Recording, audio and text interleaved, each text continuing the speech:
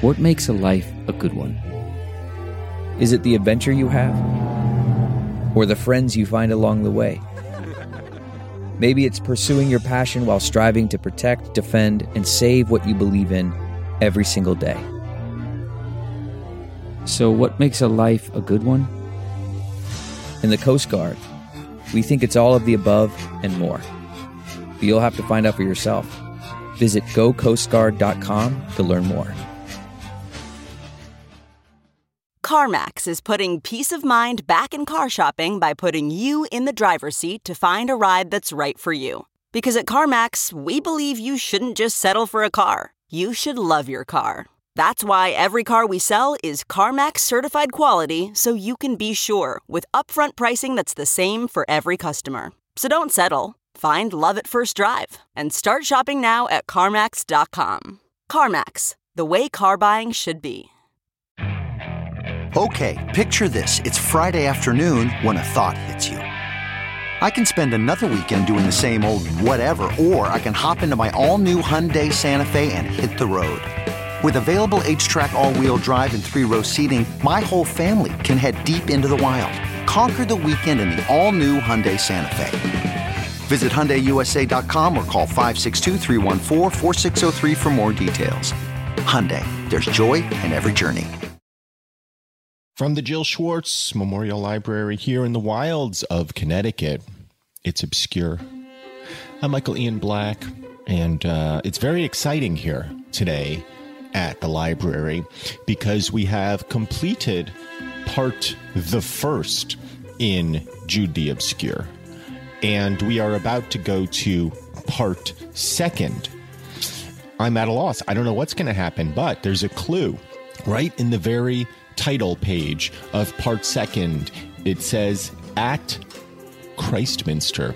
So it looks like Jude has somehow stumbled his way to his Jerusalem, his city on the hill, his seat of higher learning, Christminster. Jude, who has gone through so much already to rise above his obscurity, is now on his way. And then there's a what do you call those things? Epigraph?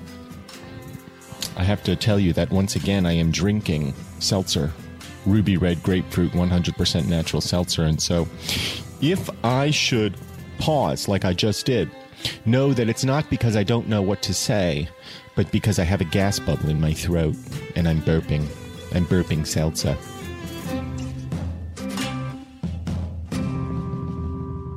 It's an epigraph. I don't know. Is that what it's called? Where the quote before the thing?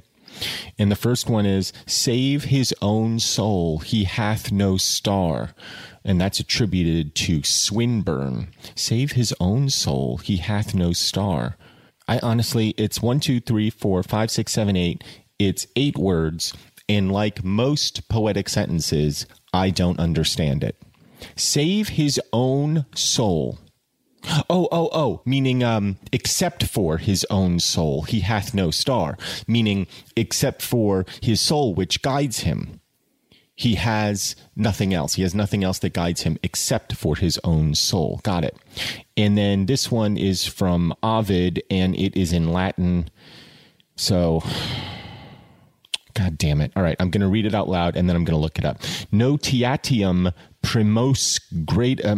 There's no point in me even trying to pronounce the Latin, but I'm going to look it up. Okay, first thing that comes up: primos gradus notiatum. Proximity. Oh, here's a little foreshadowing, guys. Okay, so here's the quote: Notiatum primas gradus vicieni. I mean, you know, it's. I feel the fool even trying to pronounce it, but it says proximity caused their first acquaintance and their first advances in love. With time, their affection increased. So perhaps Jude is going to get another shot at what Ovid calls amore. So we've heard about the star in the sky, right? And then there's going to be love. And then I said amore.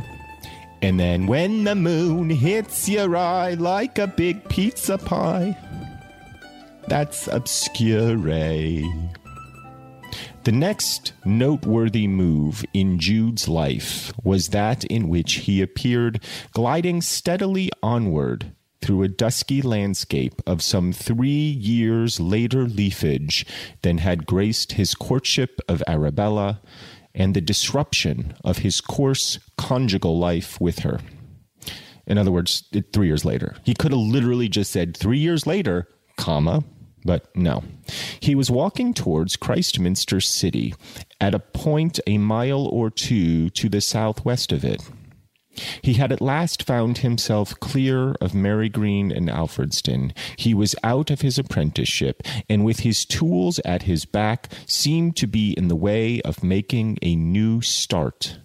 The start to which, barring the interruption involved in his intimacy and married experience with Arabella, he had been looking forward for about 10 years.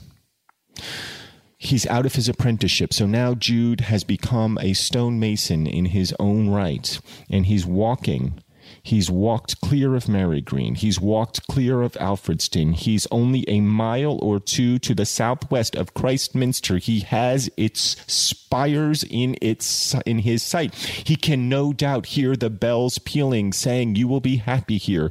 You will be happy here." Jude would now have been described as a young man with a forcible, meditative, and earnest rather than handsome cast of countenance. He was of dark complexion, with dark, harmonizing eyes. I like that, harmonizing eyes. And he wore a closely trimmed black beard of more advanced growth than usual at his age. This, with his great mass of black curly hair, was some trouble to him in combing and washing out the stone dust that settled on it in the pursuit of his trade. His capabilities in the latter, having been acquired in the country, were of an all-round sort, including monumental stone-cutting, Gothic free stonework for the restoration of churches, and carving of a general kind. In London, he would probably have become specialized and have made himself a molding mason, a foliage sculptor, perhaps a statuary. So I guess in London, where they have stonemasons coming out of their ears, you have to specialize, carving leaves or carving moldings or some such thing. Now, if I were to specialize in some sort of stonemasonry, what would I specialize in? Probably something like curbs or walls. Here in the wilds of Connecticut, the place is lousy with stone walls. And the reason is because the ground here is so rocky from the Ice Age. And the farmers who came originally and settled, the rocks were everywhere. And they had to till these fields for plantings and for farmings of various kinds. And in order to get their seed into the ground, they had to plow up all these rocks. They would get these rocks up, and then they would create stone walls with them to mark their property. So everywhere here in the wilds of Connecticut are these grand stone walls from the last Ice Age. And in fact, as I turn around to look out my view, here at the Jill Schwartz Memorial Library, on my property is, in fact, a stone wall, which is not native to my property, but was assembled in more recent times in order to protect the little froggies in the wetlands behind my house. We have wetlands here, and little peepers and turtles and such.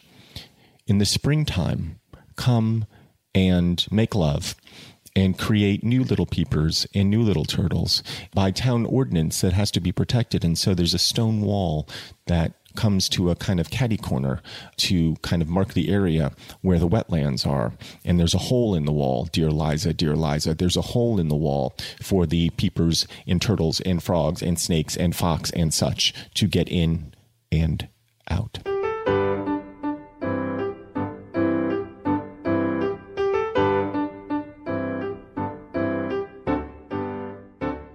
He had that afternoon driven in a cart from Alfredston to the village nearest the city in this direction, and was now walking the remaining 4 miles rather from choice than from necessity, having always fancied himself arriving thus. The ultimate impulse to come had had a curious origin, one more nearly related to the emotional side of him than to the intellectual, as is often the case with young men. One day, while in lodgings at Alfredston, he had gone to Marygreen to see his old aunt. And did you hear how I said old aunt? And had observed between the brass candlesticks on her mantelpiece the photograph of a pretty girlish face in a broad hat with radiating folds under the brim like the rays of a halo. He had asked who she was. His great-aunt had gruffly replied that she was his cousin Sue Bridehead, of the inimical branch of the family, and on further questioning, the old woman had replied that the girl lived in Christminster, though she did not know where or what she was doing. Well, hold on a second. This seems like a very convenient piece of information, but I don't understand why he had never inquired about this gal before. Now, his aunt, his terrible Aunt Drusilla, who wishes he were dead, had been raising this boy essentially from his toddler years, and she must have known that Jude had some design on going to Christminster. He had discussed it with her. Never did she say, "Oh, yes, you have a cousin Sue who lives in Christminster. I do not know what she's doing, but if you decide to go, maybe you want to look her up." Nor did Jude apparently notice that there was a photograph of her on the mantelpiece. So either the photograph is new, and keep in mind, this is the 1890s. Like, photography is rare. So where did she get this photograph? Obviously, if the photograph is new, right, and Sue had sent it to her, what the hell was Sue doing sending this random aunt a photograph? She wouldn't have, right, unless they were close. And if they were close, how did Drusilla never mention this cousin of Jude's to him before? This all seems very odd to me. There's a mystery. The mystery has been planted, and already it has deepened into a ripe, luminescent color. His aunt just does not give him information. Relatives of him have been hung. There's a lady in Christminster. He knows not of his parent. Like, he doesn't know anything. It goes on. His aunt would not give him the photograph. The hell does he need the photograph for? Maybe so when he goes to Christminster, he can recognize her. You know, if he's just walking around the streets going, "Have you seen this girl?" His aunt would not give him the photograph, but it haunted him, and ultimately formed a quickening ingredient in his latent intent of following his friend, the schoolmaster, thither. He now paused at the top of a crooked and gentle declivity and obtained his first near view of the city. Gray-stoned and dun-roofed, it stood within hail of the Wessex border, and almost with the tip of one small toe within it, at the northernmost point of the crinkled line along which the leisurely Thames strokes the fields of that ancient kingdom. The buildings now lay quiet in the sunset, a vein here and there on their many spires and domes, giving sparkle to a picture of sober secondary and tertiary hues. So it's mostly gray, I guess, but there's some secondary and tertiary hues. You know, there's a little bit of slate color and a little bit of putty color. It has all the colors of a peacock's feather when you think of it, if the peacock were in black and white. Reaching the bottom, he moved along the level way between pollard willows growing indistinct in the twilight, and soon confronted the outmost lamps of the town. Some of those lamps, which had sent into the sky the gleam and glory that caught his strained gaze in his days of dreaming so many years ago, they winked their yellow eyes at him dubiously, and as if, though they had been awaiting him all these years in disappointment at his tarrying, they did not much want him now. Well, I mean, that is just the story of Jude's life, right? Nobody wants him much now. And yet there he is. let's take a quick break. You're listening to Obscure.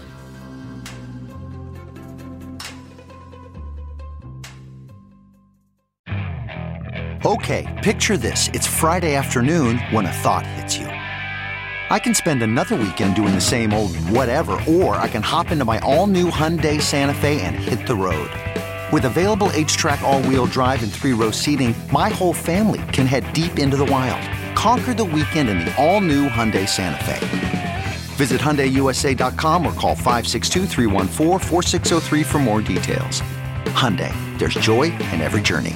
Welcome to Fail Better, David Duchovny's new podcast with Lemonada Media. On Fail Better, David, who has experienced both low and high-profile failures throughout his life, explores the vast world of failure, how it holds us back, propels us forward, and ultimately shapes our lives. Each week he'll chat with guests like Ben Stiller, Bette Midler, and more about how our perceived failures have actually been our biggest catalysts for growth, revelation, and even healing. Through these conversations, he hopes listeners can learn how to embrace the opportunity of failure and fail better together. Fail Better is out now wherever you get your podcasts.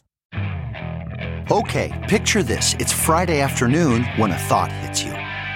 I can spend another weekend doing the same old whatever, or I can hop into my all-new Hyundai Santa Fe and hit the road. With available H-Track all-wheel drive and 3-row seating, my whole family can head deep into the wild. Conquer the weekend in the all-new Hyundai Santa Fe. Visit HyundaiUSA.com or call 562-314-4603 for more details. Hyundai, there's joy in every journey. Womp it up, y'all. It's on Earwolf. And if you haven't checked in a while, I would say now's the time. Womp It Up is where everyone's favorite comedy bang bang intern, Marissa Wampler, who is Jessica St. Clair, and her co-host, Charlotte Listler, who is really Lennon Parham, give listeners a front row seat to the madness and joy of the Marina Del Rey lifestyle. So they have this world, the Marina Del Rey High School, and Marissa and Listler interview a different colorful character from that world, and they give listeners relationship advice. Who's their latest guest, Michael? I'll tell you. She's got a show on Netflix, Nailed It, or her podcast, Why Won't You Date Me? And all your favorite characters always coming by. If you love Comedy Bang Bang, you're going to super love this. Listen to Womp It Up on Apple Podcasts, Stitcher, earwolf.com, or wherever you listen.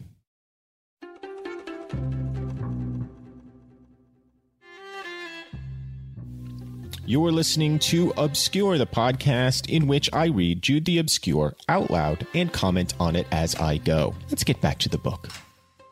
He was a species of Dick Whittington. What? All right, damn it. Now I have to look up what Dick Whittington is, or who Dick Whittington is. Dick Whittington. Dick Whittington and his cat is the English folklore this is from Wikipedia, surrounding the real-life Richard Whittington, 1354 to 1423, wealthy merchant and later Lord Mayor of London. So he rose from poverty. He made his fortune through the sale of his cat to a rat-infested country. Jude has no cat to offer other than his cat-like wit. So I guess he's just in America we would say he's a Horatio Alger, a rags to riches story. He was a species of Dick Whittington, whose spirit was touched to finer issues than a mere material gain. He went along the outlying streets with the cautious tread of an explorer. He saw nothing of the real city and the suburbs on this side, his first want being a lodging. He scrutinized carefully such localities as seemed to offer on inexpensive terms the modest type of accommodation he demanded, and after inquiry took a room in a suburb nicknamed Beersheba, though he did not know this at the time. I guess that's a pun on Bathsheba, and if I had to guess, because I am a professional comedian, I would guess that it means there's a lot of beer there. Here he installed himself, and having had some tea, sallied forth. So he's now on the edges of Christminster itself. He is on the suburbs. He has found lodging. It is the night. He's had some tea. He has fortified himself. After all these years of struggling to get here, he is now here, and he is not going to waste a moment. It was a windy, whispering, moonless night. To guide himself, he opened under a lamp a map he had brought. The breeze ruffled and fluttered it, but he could see enough to decide on the direction he should take to reach the heart of the place. After many turnings, he came up to the first ancient medieval pile that he had encountered. It was a college, as he could see by the gateway. He entered it, walked round, and penetrated to dark corners which no lamplight reached. Close to this college was another, and a little further on another. And then he began to be encircled, as it were, with the breath and sentiment of the venerable city. When he passed objects out of harmony with its general expression, he allowed his eyes to slip over them as if he did not see them. A bell began clanging, and he listened till 101 strokes had sounded. He must have made a mistake, he thought. It was meant for 100. Well, what bell rings 101 times? How annoying is that? What the hell was it signifying? The only thing that it could possibly be signifying is the number of Dalmatians. That is the only thing worth noting that comes by the number 101. That's a terrible bell. Look, I don't want to judge. I don't want to be judgy, but that's a terrible bell. A bell, if it rings, if it rings 12 times to signal the hour, after about 8 or 9, you're like, I get it. It's late. Like, what else do I need to know? Stop your pealing. Stop your clanging. Stop telling me you will be happy here. So anyway, Jude is looking around and he's like, a college, everywhere, a college. Everywhere is learning here. Nobody's about, but I can tell through the gateways that these are all schools. These are all institutions. These are all the places I have troubled myself so greatly to reach. And I have now reached them. And anything that does not say college on it, I shall not even see. So he sees a college. He sees a Buffalo Wild Wings. He's like, I don't even see that Buffalo Wild Wings. That Buffalo Wild Wings does not even exist for me. Talk to me when you get hungry, you know? Talk to me when you get hungry and you're looking for good buffalo wings. You can't find them in London or Christminster that easily. But Jude, if you want good buffalo wings, trust Buffalo Wild Wings. They do a nice job. When the gates were shut and he could no longer get into the quadrangles, he rambled under the walls and doorways, feeling with his fingers the contours of their moldings and carving. The minutes passed. Fewer and fewer people were visible, and still he serpentined among the shadows. For had he not imagined these scenes through 10 bygone years? And what mattered a night's rest for once? High against the black sky, the flash of a lamp would show crocketed pinnacles and indented battlements. Down obscure alleys, apparently never trodden now by the foot of man, and whose very existence seemed to be forgotten. There would jut into the path porticos, oriels, doorways of enriched and florid middle-aged design, their extinct air being accentuated by the rottenness of the stones. It seemed impossible that modern thought could house itself in such decrepit and superseded chambers. It's an ancient place, Christminster.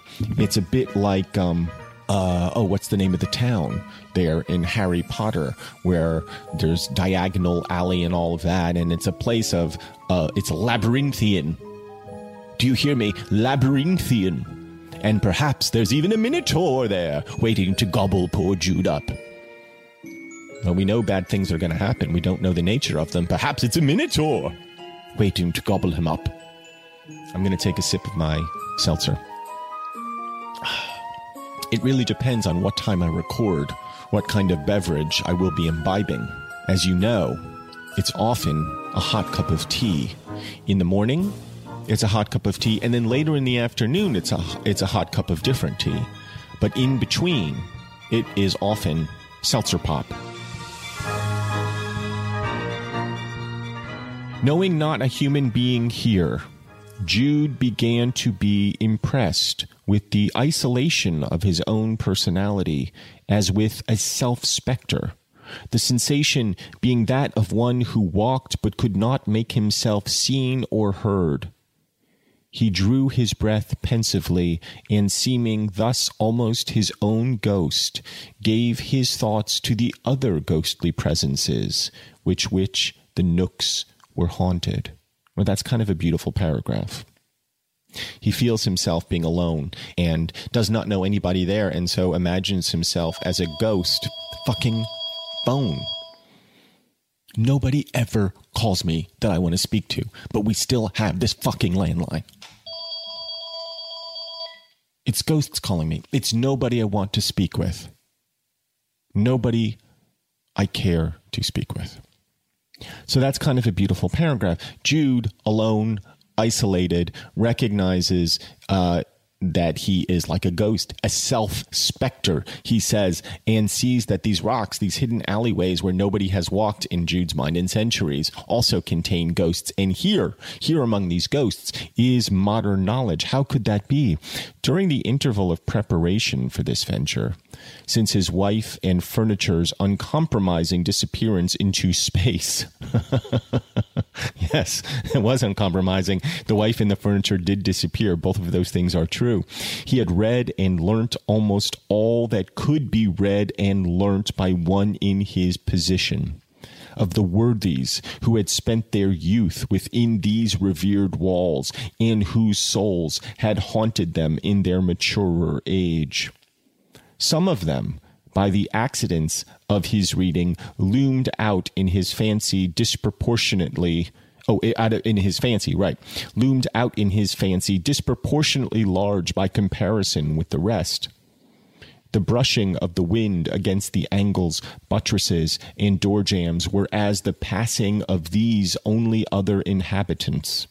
The tappings of each ivy leaf on its neighbor were as the mutterings of their mournful souls.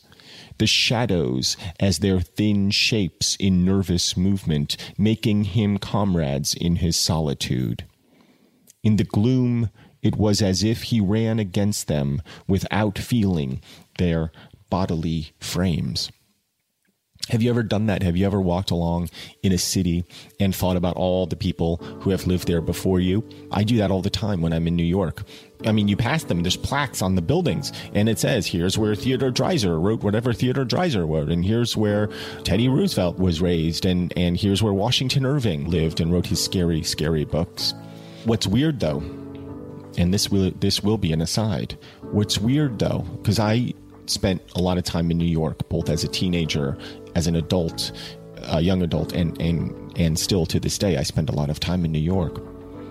And what's weird is because New York is always being torn down and built back up, you'll pass places that no longer exist. And I guess this is true in all cities, but it feels especially acute in New York. On a certain level, the city doesn't change at all. In a certain way, yeah, buildings go up, but the place feels the same. But a lot of times as you get older, you feel as if you're walking among these ghosts.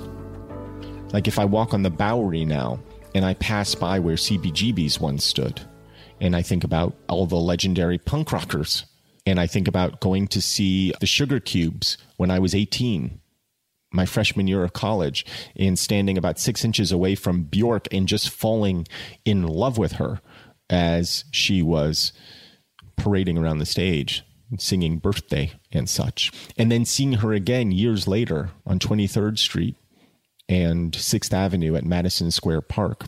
And she was, as I was, older and seemed to fade into New York a little bit in a way that you don't think of Bjork fading into anything, but there she was. And passing Sinead O'Connor on the street, maybe my favorite singer.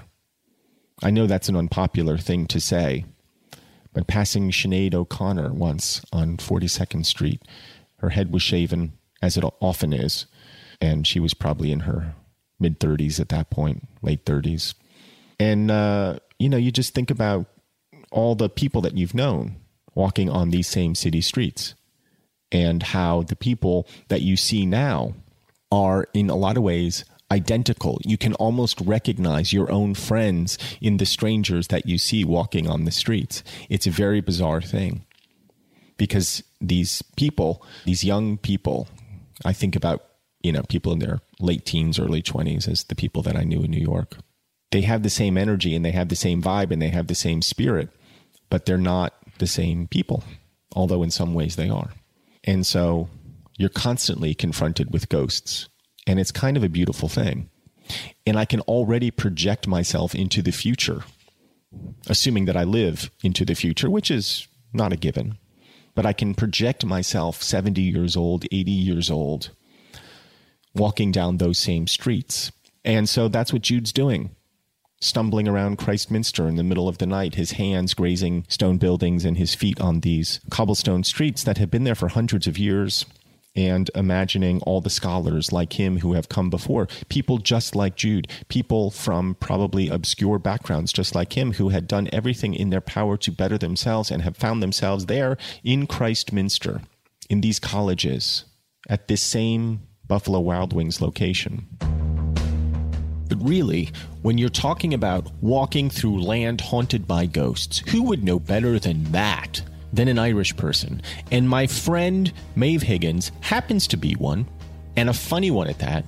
And she's not only walked through a lot of haunted Irish streets, but like Jude, she had the experience of coming to a new place in search of something more. If you're not familiar with Maeve Higgins, she was this established comedian in Ireland, and she decided to move to New York, and she is the host of the podcast Maeve in America, Immigration IRL, and also co-hosts a show with Neil deGrasse Tyson on the National Geographic Channel. She wrote a great book recently called Maeve in America, and let's find out if she also has this lonely feeling when she moved to New York of being in a new city and walking among the ghosts.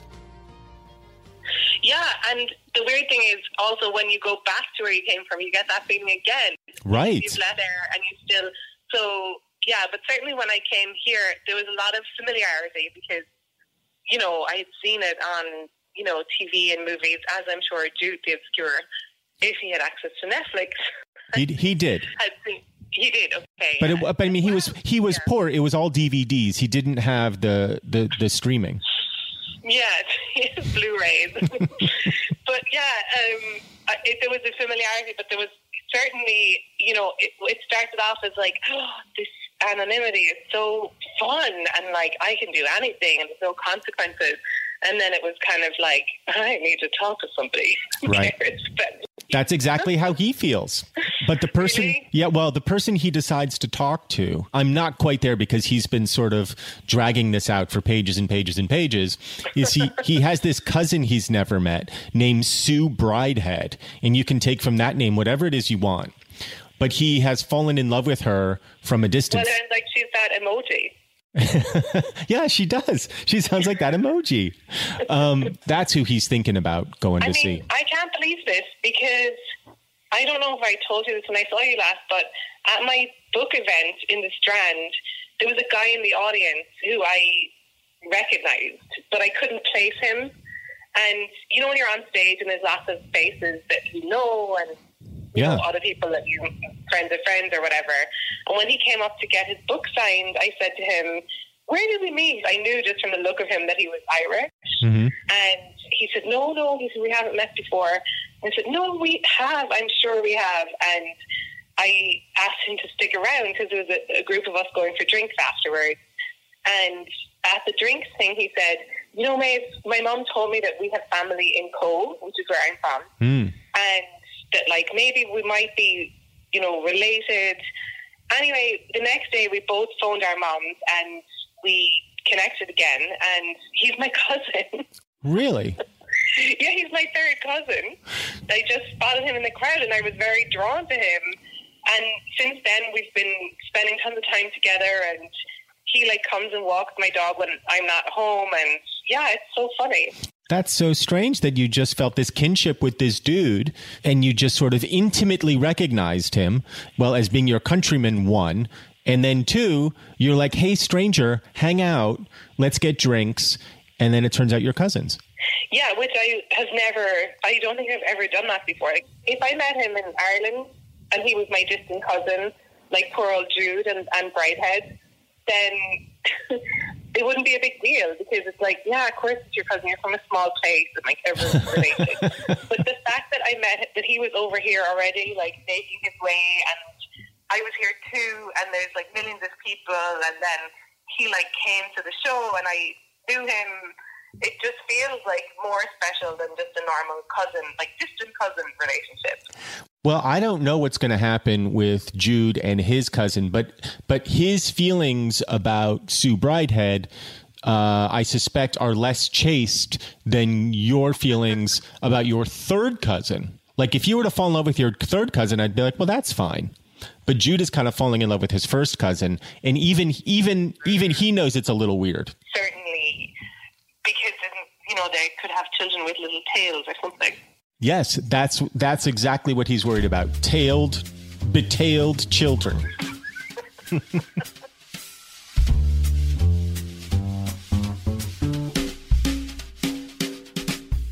So when you go back now, and you said that you walk among the ghosts, I know that feeling because I feel like that now going back to New York. I mean, I live close to New York, but every time I'm there now, after any extended absence, I feel like I'm just walking in the shadows of my own footsteps, because you see everything changing around you or staying the same. And I do think, I feel like a city turns its back on you when you leave. And, I don't know that like a place has a kind of a personality, but it definitely has a persona that like, I guess we project onto it. Right. But when I go back to Dublin, I feel like Dublin is like, we don't even need you anyway. Like, I feel like because I left, that like now Dublin rejects me, and like literally I go back and there's the same. I used to have a writing space on Wicklow Street, a street in Dublin, and there's the same grocery, there's the same man begging. He has these bright blue eyes, like it's all the same, and I'm there and I'm like, hey, everything's back to normal. And it's like, no, you left. It gives me the shivers a little bit, because it makes me think, I guess when I'm dead too, that like the place will be like, we didn't need you anyway. No, when you're dead, it'll shut down. Oh, thank you. I hope so. Is there Dingle Cream near your wedding space? Do you know that place? Ice cream, you mean? Yeah.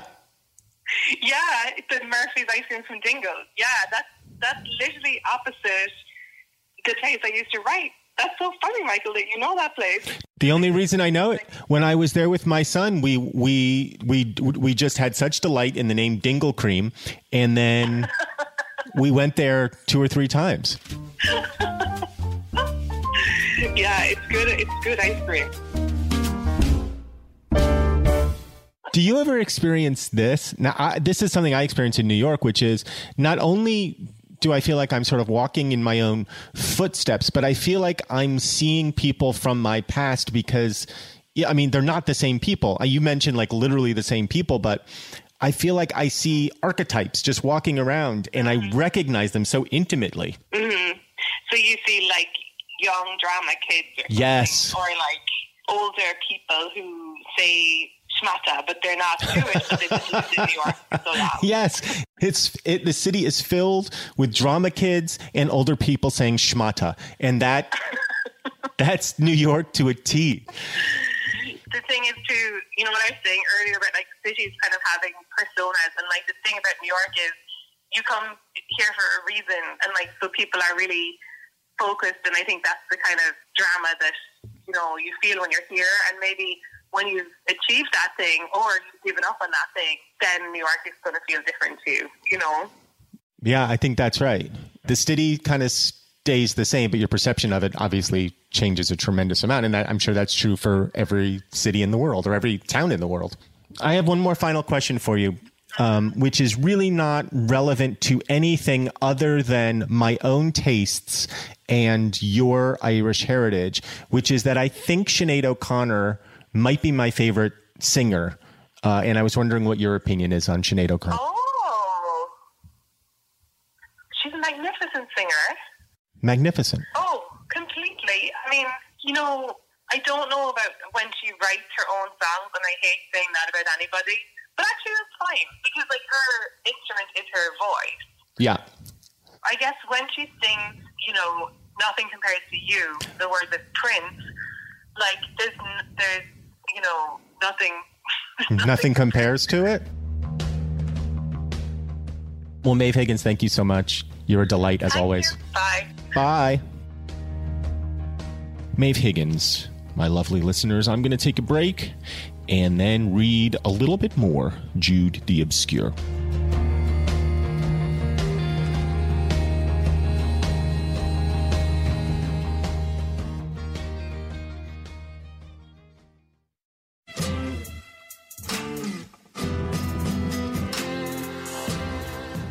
Welcome back to Obscure. I'm Michael Ian Black. I'm still here with my fizzy water, and Jude is still walking around Christminster. Let us read on, shall we?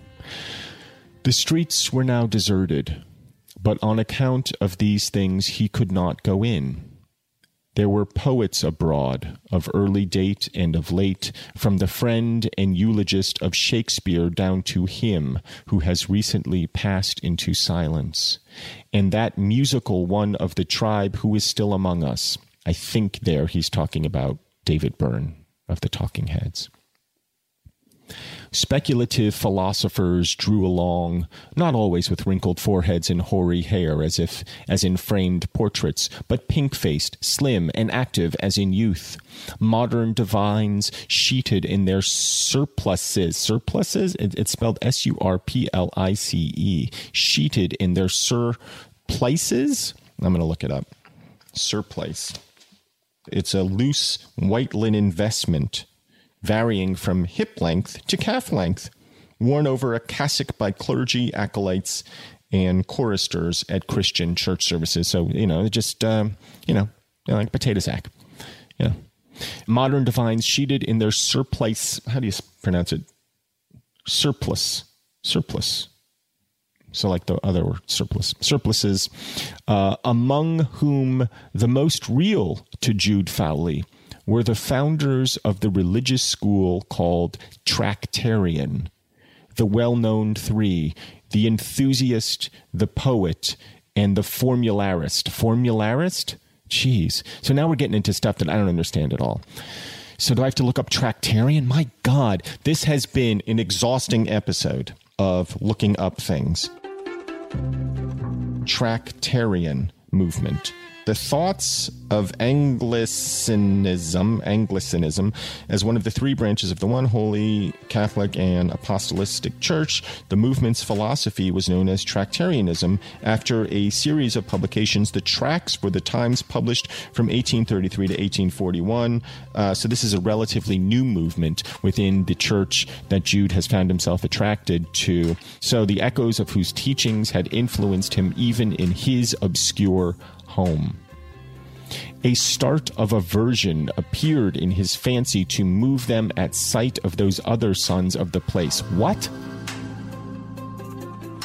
We're getting into some Christian shit that I don't understand. I have to go back and see if I can figure this out.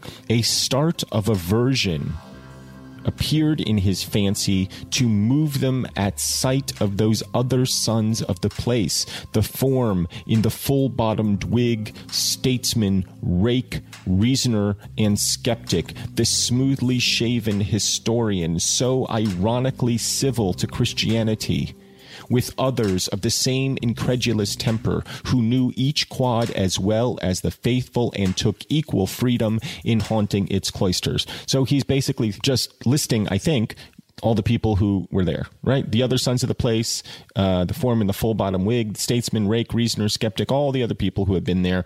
I might be getting that wrong, but it feels unimportant to me. Sometimes you get to a story where you're just like, just tell me what happened. Stop describing. Tell me what happened.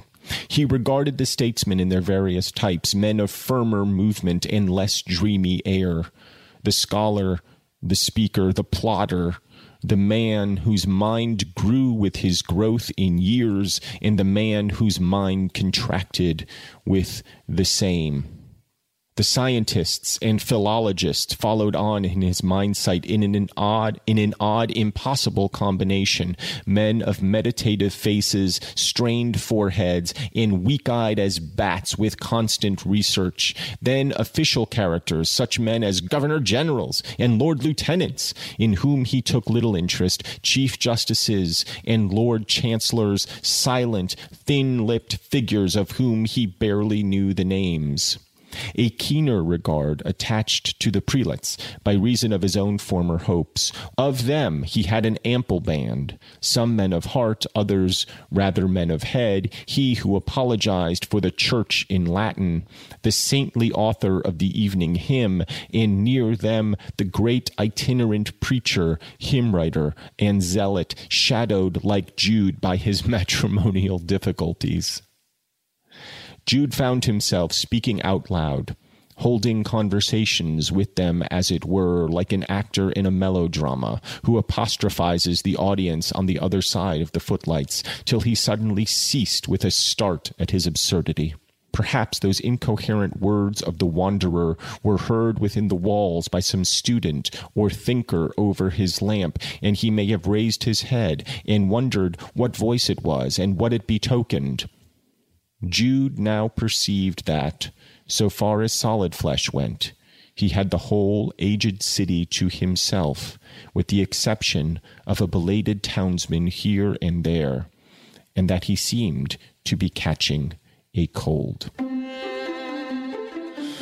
Well, I think I will end there with Jude about to catch a cold, talking to the ghosts in Christminster.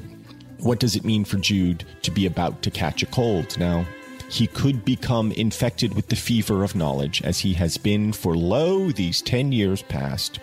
Or he could become infected with a fever that lays him down, where he cannot proceed. He has been wandering these cold streets by himself. He has not wanted to waste a moment, fortified only with a cup of tea from Beersheba. Who knows? I mean, this could be another impediment to Jude. What's going to happen?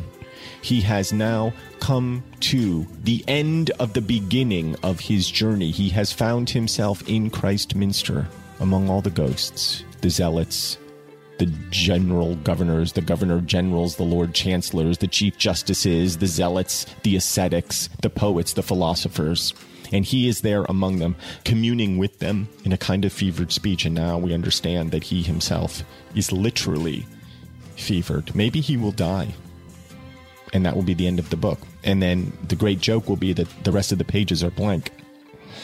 And Thomas Hardy will have had us all for fools, although I suspect that's not the case. All right, I'm stretching. I'm taking a final sip of my seltzer. I'm going to walk my property. I'm going to run my fingers along the stone walls that protect the peepers, and I am going to sign off. I feel like this journey has been terrific. We have wandered ourselves from Mary Green on now to Christminster, and I do not want this journey to end. So we'll pick it up next time. But until then, I wish you adieu.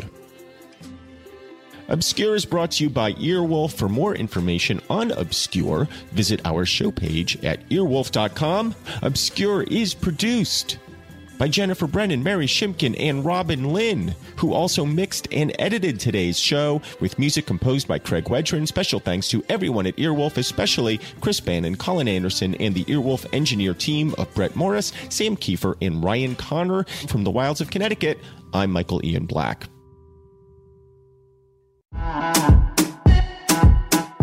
Dale, y'all! This is Tony Rodriguez. This is Carlos Santos. This is Raiza Licea. And this is Oscar Montoya. When our powers combine, we are Spanish Aquí Presents. We have a brand new podcast here on Earwolf, bringing you the best of lo mejor of the Latinx comedy. Join us every Tuesday as we chat about what's going on in our lives, Latinx culture, and ¿qué es lo que? Lo que nos está picando. Lo que te pica. Don't worry, we'll tell you what that means if you listen. We'll also be joined by a new guest every single week. We'll get to know a little bit more about their lives. Every single week. And then we'll make them sit back and watch us improvise their lives right back to them. Improvisation. Spanish Aquí Presents premieres July 16th. Subscribe now in Stitcher, Apple Podcasts, Or wherever you listen. O donde sea. Spanish Aquí Presents.